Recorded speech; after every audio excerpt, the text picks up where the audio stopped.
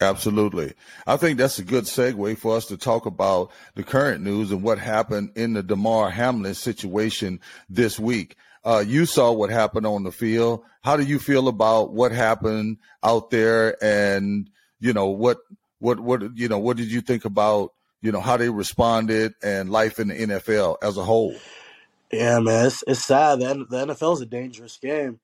Initially, my first thoughts watching it were, "Oh my goodness, I hope he's okay."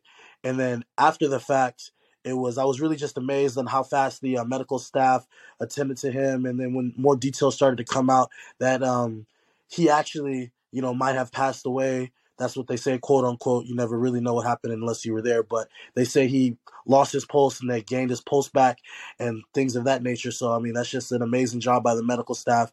And if they weren't on their toes that day and they weren't attentive, then it could have gone for the worst. But I feel like it's a terrible situation that we can see the light in. It's brought a lot of people together. It's brought a lot of money to his charity. And I mean, it's terrible for him, but that's football, and it happens sometimes. And we were all aware of being out there and what can happen on that football field. Not saying what happened to him was anywhere near okay or anything like that. I'm praying for him daily. Everybody's praying for him daily, but that's the risk we take getting on that field. And now a lot of people on national television got to see the risks and repercussions of what happens when you get on that field. And it's just the NFL did a really good job of handling the situation. I feel like they did not need to play that game, and they didn't play that game. Money isn't everything, and health and wealth is more than that. And they did a really good job of showing that they appreciate and love the players more than they care about the views and the money and things of that nature. Yeah, I think it was an opportunity for the fans and all the people who love the game of football to know, see, and understand real time that football is a very risky business.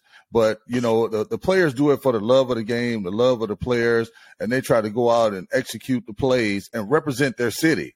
And now they had an opportunity to see how dangerous it really is in the NFL. And it's not the first case where they've had catastrophic injuries happen on the field. They have happened in the past.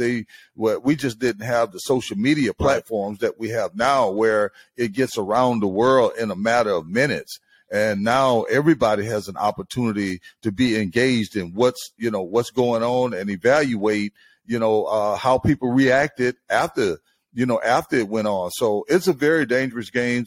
And I think that preparation is the key, although I don't think he could have prepared any way differently than he had, to sustain that kind of injury. I think it was just a freak injury that happened. And I think that, it's a good opportunity for us to learn from that and increase the preparedness going forward in the near future. So I prayed for the gentleman. I prayed for his family. I was hopeful that, he was going to make it through. And not just make it through, but have all his faculties about him where, he could walk and talk and remember and all that, because, it's still a long road ahead, but it could happen to you at any time. That's why it's so important to get your degree in school. And that's why it's so important to always remember that you're a student first and then an athlete, because now he's in a position where potentially the game could be taken away from him. So there's going to be some thought going on in the next couple of months about what his life is going to be like after the game of football. And hopefully that, he's thought about that prior to that happening, and he started to prepare himself. I know he has been doing some great things in the community. He had a toy drive that he was working on, and, thank God, people sent money into his toy drive, and I think it's well over $1 million. He was asking for $2,500. So I think it's well over $5 or $6 million maybe at this point. But the support of the community, the support of both of the organizations was key and critical in that moment. And I give them a grade A for their efforts.